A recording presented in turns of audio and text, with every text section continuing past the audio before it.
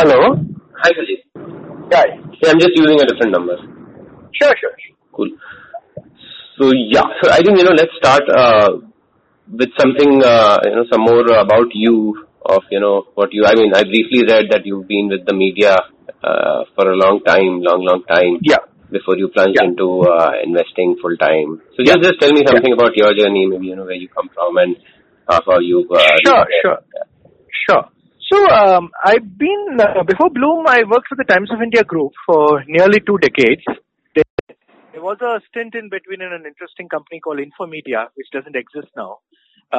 So that's an interesting case study in itself. But otherwise, I was at Times Group for nearly 2 decades. Before that, I graduated from IIM Ahmedabad. So Times was a campus job. At Times, I was lucky enough to work in many startup Times. Times Music under Haresh Chawla, who then the ETTV project, which became Times Now. So I was one of the early employees, employee number 2, and Arnav was employee number 5. Then Bennett University, which is an education project and to understand education to Delhi. So it's near 2 decades. I also worked very closely with the promoter group, especially with Sameer Jain. And it was a very exciting stint, but over 2 decades, you get a little bored. You've been in the same company for a long time. Then you start having interesting conversations. And I knew Karthik from his stint in Brand Capital, where we both overlapped. I also worked in Brand Capital, and I had some senses of how investments work. So, of course, I was not very early stage, but I knew enough of Karthik, and we had kept in touch. But once when Karthik reached out, I decided to kind of take the conversation for being led.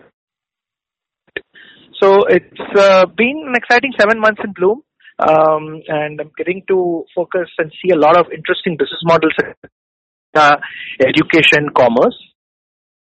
I broadly work in the B2C space. I also look at HR tech models. So all in all, it's been very a lot. You get to see a lot more, a lot less sleep, of course, but it's an exciting time. Yeah. Hello. Can you hear me? Yeah, I can hear you now. Okay. So, good to hear that. And, so maybe we can come back. So, basically, one thing that I recall very clearly is your first article on the India 123. And that was a really deep diving analysis and carried a lot of information. So, basically, that and then your constant engagement and blog posts and stuff like that, tweeting and all that. Yeah. So basically, I just figured that this particular topic, the impact of for the startups and investors in the mobile internet space, you could have possibly some insights given your background. I mean, you've seen a lot of this in different ways. So certainly, it'd be cool to have your opinions on this aspect. Sure. So, let me just start from some initial pointers, like, for example, one thing that, initially struck my interest when I was even, reading this report by McKinsey Global Institute, the Digital India.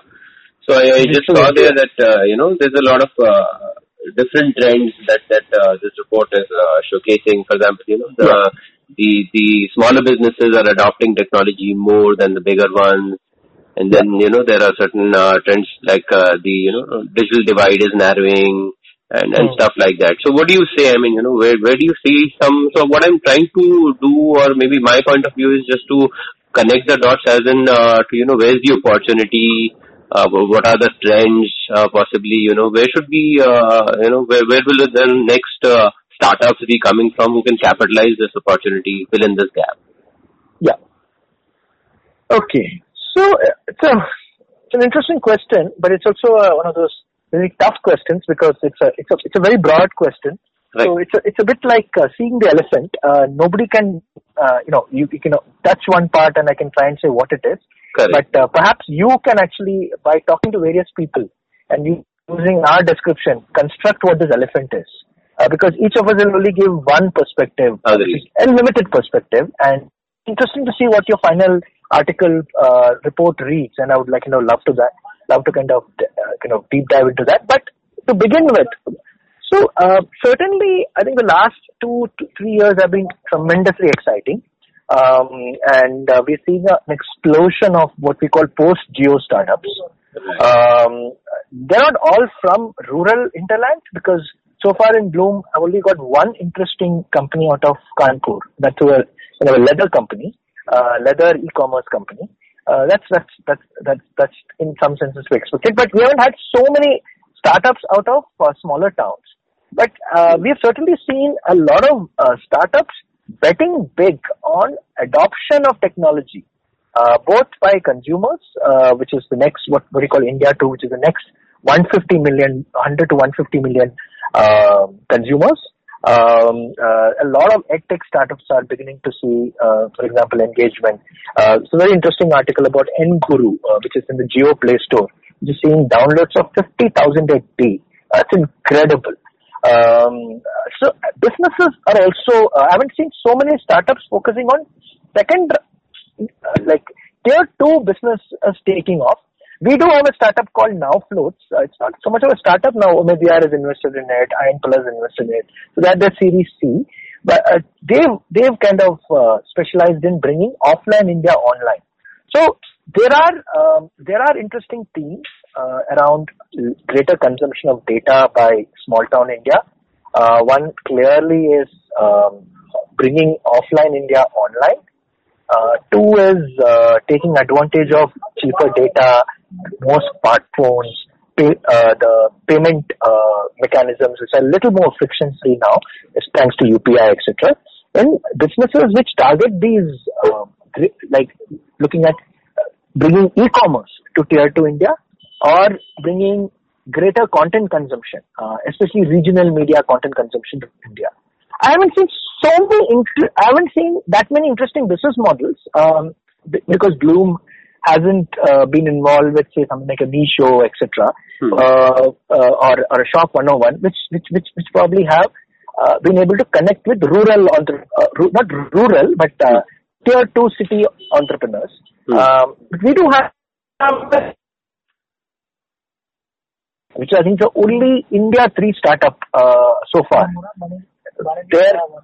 Their lowest earning customer earns just 32,000 rupees a year. So that's incredible. They use it for a savings product. So that's the kind of India that Kaleidofin is reaching to, and it's giving us very interesting insights. A lot, and I went with them for a 2-day trip in the outskirts of Patna, and saw very interesting set of customers. India, of course, you can't reduce India to a single dimension anymore. There's a lot of complexity even in those small towns, and it's fascinating to see that. So I would say that I'm seeing a lot of consumer-led business models, not so much B2B-led business models in India too. But I'm sure with the wave of agri-tech startups that are beginning to emerge, we will see more interesting business models aimed at rural entrepreneurs. Yeah. That's interesting. I think that's certainly a good way to look at it, and certainly a good tip for a lot of youngsters or entrepreneurs in the making. So then there are certain other, like you mentioned about the geo effect that happened, and certainly there's a lot of disruption as we can see happening in the credit debit card payments or the fintech space, and again, like I mentioned, small businesses adopting more of technology and consumerism.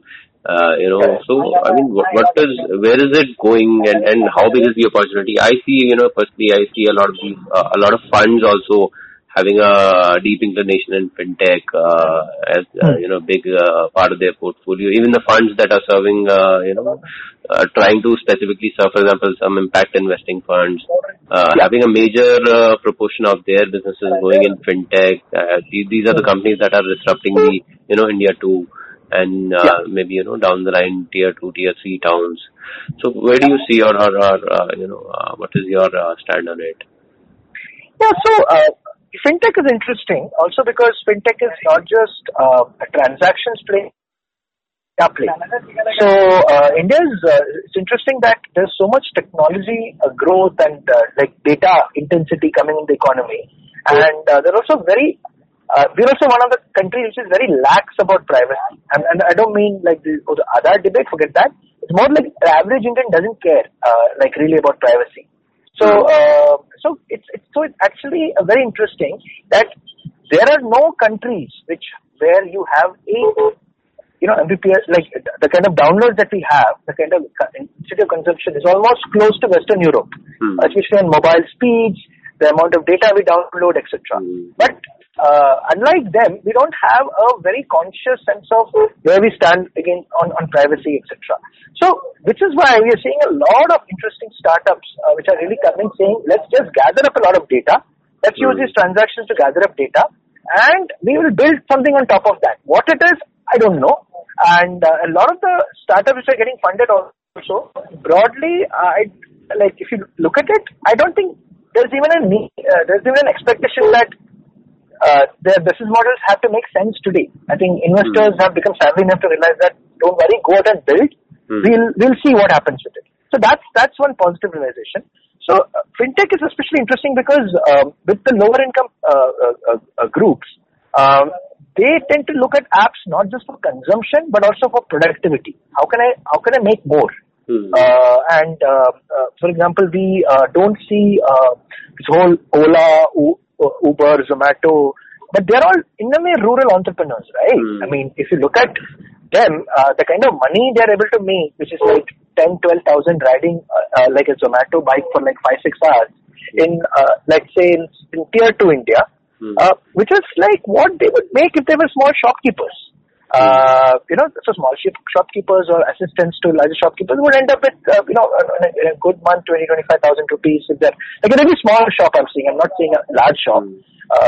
But these kind of, what do you call, forced entrepreneurs, that these are not entrepreneurs born out of choice. Like if you and I were to do a startup, they're conscious entrepreneurs. We know what, but they're like forced entrepreneurs, and India is full of them, millions of them. So for them, if you look at it, these apps like Ola, Uber, etc., and there are about, I think, more than 1 million, I think maybe close to 1.5 million people who use these apps, and that's a very interesting layer that's emerged. And recently, I came across a fascinating term calling them India 1.5. So India 1.5 is, it came from Future Group. Future Group has this division called Future Ideas. So they bring out a very interesting report, and I came across it. So these are your, for example, Gold Gym bodybuilders. Bodybuilders is the wrong word. Gold Gym trainers who speak barely somewhat good English. Secondly, these are people who come home to deliver Zomato to our houses. Some of them speak passable English, possible. They're not fluent in English, but they can recognize certain things. They can operate a credit card machine, etc. This India that's emerging, which is about, I would say, 1.5 to 2 million large, is a fascinating India. It's a lower middle class that's got created. And they are actually app users, but the other end. They are the other side of the coin. You see the consumer end, they see the driver end of, say, Ola, etc. So very interesting business models coming out to service them as well. Micro insurance or savings product, etc. So because very regular fixed salary and have some sort of provident fund this thing. Much of India, I don't know the exact numbers, but I think the number of people who have proper jobs, etc., is supposed to be about 30 million. That's just 3 crores. Of which 6 to 7 million are the IT. So the IT created the middle class, so to say, thanks to Mr. Narayan Murthy and his band, Mr. Azim Premji, all of them, helped create and expand the Indian middle class. And Uber, Ola, Swiggy, Zomato, Urban Clap are powering the creation of the Indian lower middle class, a new urban, semi-urban Indian lower middle class, spread across the big metros as well as towns like Indore, Bhopal, Ahmedabad, etc. So it's actually, I find this fascinating, and their children will soon, because they're earning some months 15 to 25,000 rupees, they're going into lower end English schools. They will start knocking on the doors of India when they start coming of age. So I think it's particularly fascinating for me, and I really study and spend a lot of time looking at these segments a lot. It's very interesting that there is a very interesting YouTube series run by a Sardar taxi driver so the Uber or Ola driver, when they actually debate, and the audience is all of his friends, debating, does it make sense to take an Ola on lease, or should you just borrow from someone and drive it? And it's fascinating conversation. It's all in that Punjabi Hindi they're discussing. And so very interesting. Like if you look at TikTok, for example, like a lot of TikTok is also media that they understand, and ShareChat, Handit, etc. So increasingly at the low middle class, a set of media, a set of consumption channels are beginning to emerge. And it's fascinating. India is a many layered economy. There is, of course, the world of raw pressery and Starbucks, you know.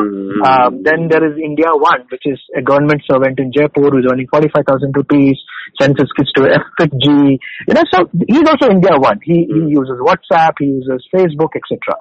He speaks English when he has to, but whatever. Then there is India Two, which is like, you know, like the people who drive or the lower division clerk, etc. So it's fascinating that a lot of these in-between stages are emerging in India. And that's what I particularly find fascinating about India right now. That you can't ever reduce India to one thing. And whatever you say of India, the opposite is also true. So, so roads are bad, but the roads are bad, but the infrastructure is solid. Like, you know, for infrastructure in Delhi and Bombay is like, you know, airports are like fairly world class, like, you know. So that's what I find fascinating about India. And which is why I try and write through and capture in all of, you know, in my posts, etc. I try and bring this out. Correct. I think that's a very fantastic insight and, you know, very useful point of view. And something with, you know, I think I was looking at to maybe demystify that question. I think this has largely gone to it. So moving on to a couple of more questions. You know, for example, so there's one very interesting point in this report, Digital India you know, report, Mobile Internet Trends McKinsey. That is that, you know, possibly all these technologies, the IT, BPM industry, then, you know, finance, all of this digitizing by, you know, and increasing number of mobile phones, reducing data. Hello?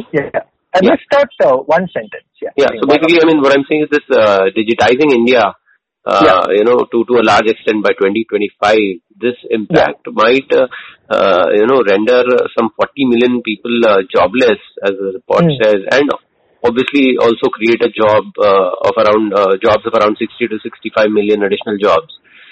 So I mean, if it were to really happen like this, where do you see that, you know, how these 40 million people will be, you know, taken care of, or do you have, I mean, is there some, you know, some international comparison or some, I think we are moving on to that stage wherein, you know, like you said, this 1.5, I think that is one additional, you know, job creator. Maybe, I don't know. Correct. What do you say? No, so it's a relevant question, and I don't think it's getting as discussed as much. And it's good if you can kind of raise some of this. So yes, one of the key challenges we're seeing, not just in India, across the West, is what's called jobless growth. That thanks to the productivity, thanks to smartphone, etc., you don't need as many people, as many things that you know that you really needed once. And that's true. That I don't expect everyone to be employed in India. This 40 million is it's debatable, but I think it will be some millions, some large millions. So which is why you're beginning to see, for example, this discussion around universal basic income. And some debate, I think the Congress party brought this Nyay thing in. So all of this is really about, you know, and if you look at, for example, the last 5 years, there have been a lot of schemes announced by the present government, which is really to support kind of welfare moves and how can transfers happen, etc., through Aadhaar, etc. So I think these are all counterpoints to this, and it's true that there will be winners and losers.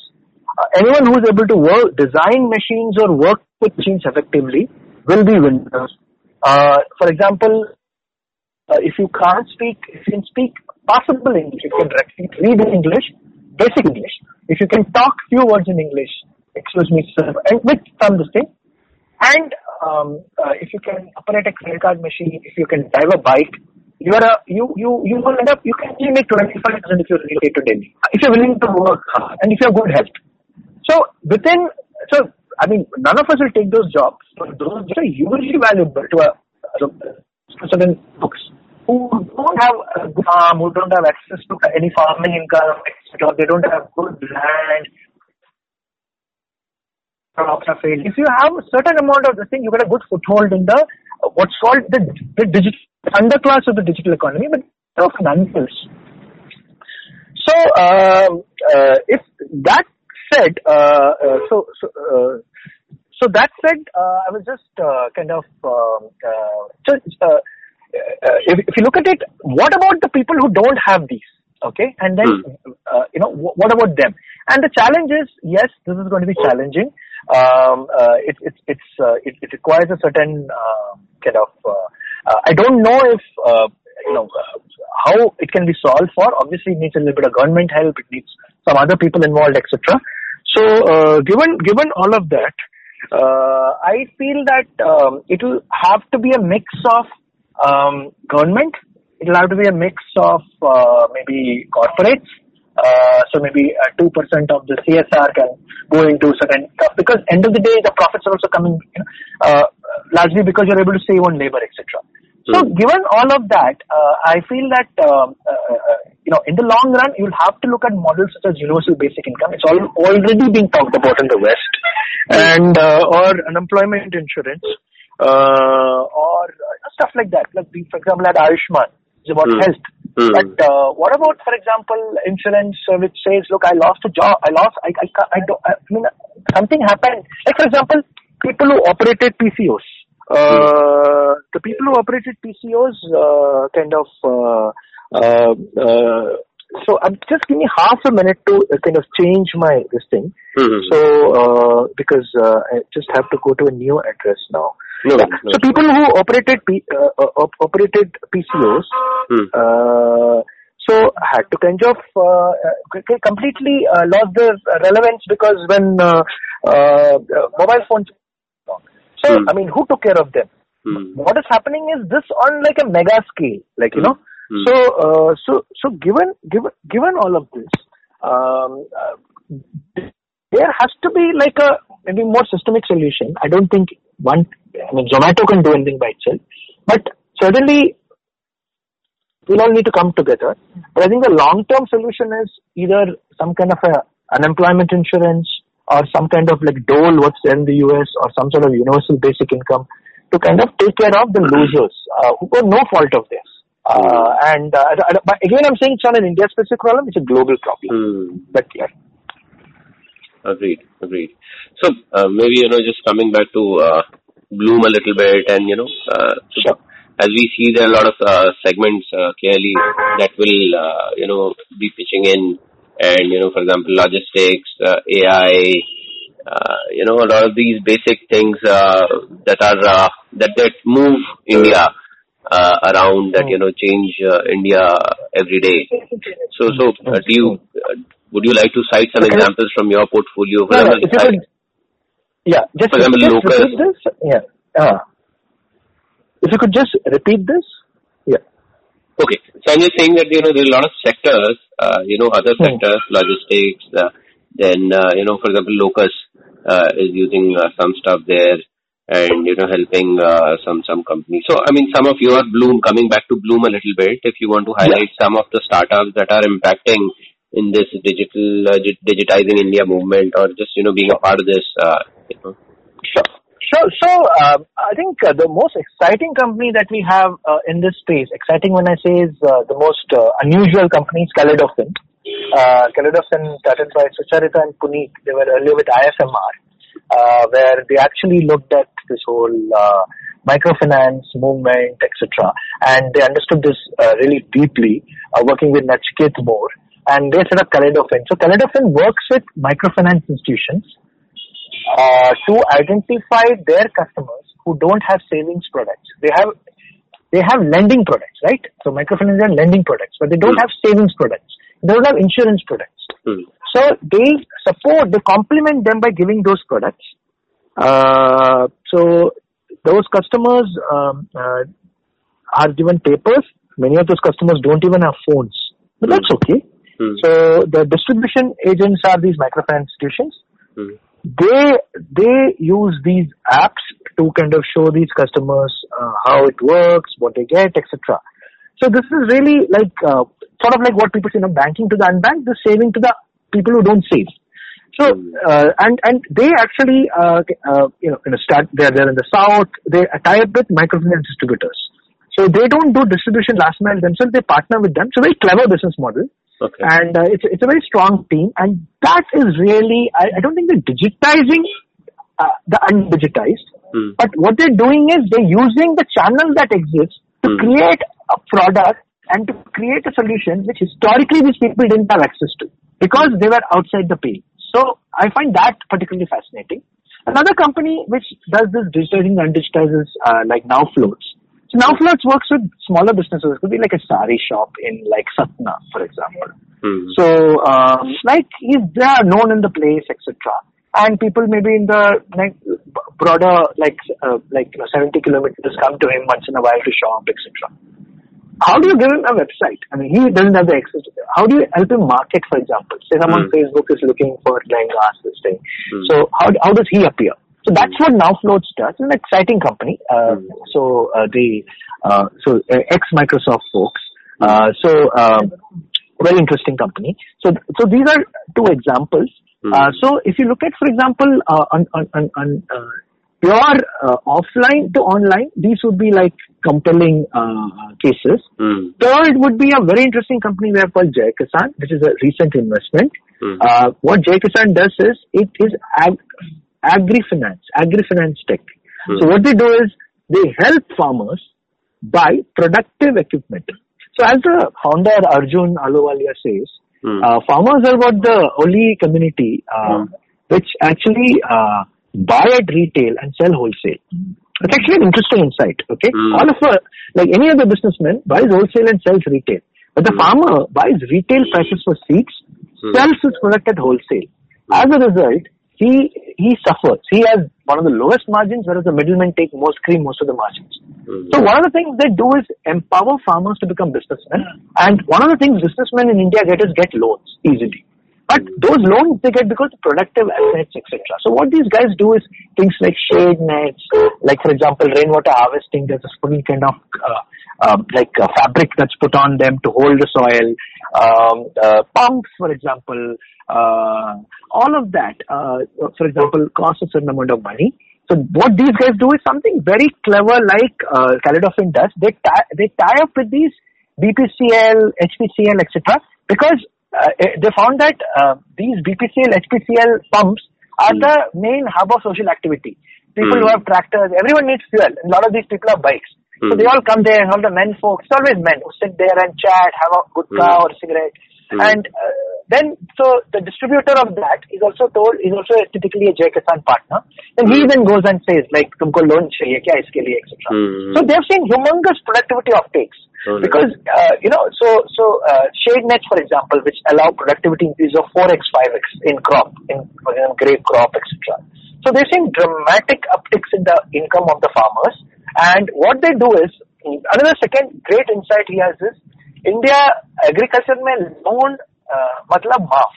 But EMI they understand because bike ka EMI chal raha hai, tractor ka EMI chal raha hai. So EMI they understand. But loan matlab sarkar se loan aaya, loan matlab maaf, loan maaf ho jayega. So they say, hum log tumko EMI mein denge ye. So as a result, so these guys are another bit of bringing some sort of digital benefits to the undigitized. So these are three examples. I mean, I'm sure there are more, but three examples in terms of bringing what are typically seen as online India 1 solutions to India 2 and offline. So that's I think you picked up the right hit the nail on its head on maybe what I was looking at. And I remember also meeting Shardul Seth once at one of the events, the founder of AgroStar, and his story of just converting that model to just from a missed call a farmer can get all the details from them. So that was again a very revolutionizing idea of you've got, I think in countries like India and China, you've got to offer products to largely everyone in a way that they can perceive very easily.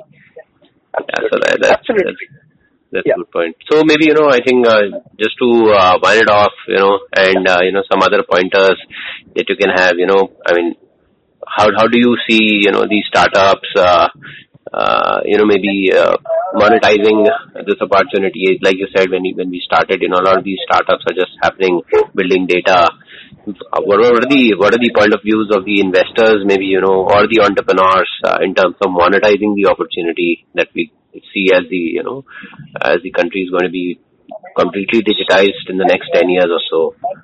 Yeah. So I think each industry has its own monetization challenges. So for media, the challenge is that advertising alone will not work.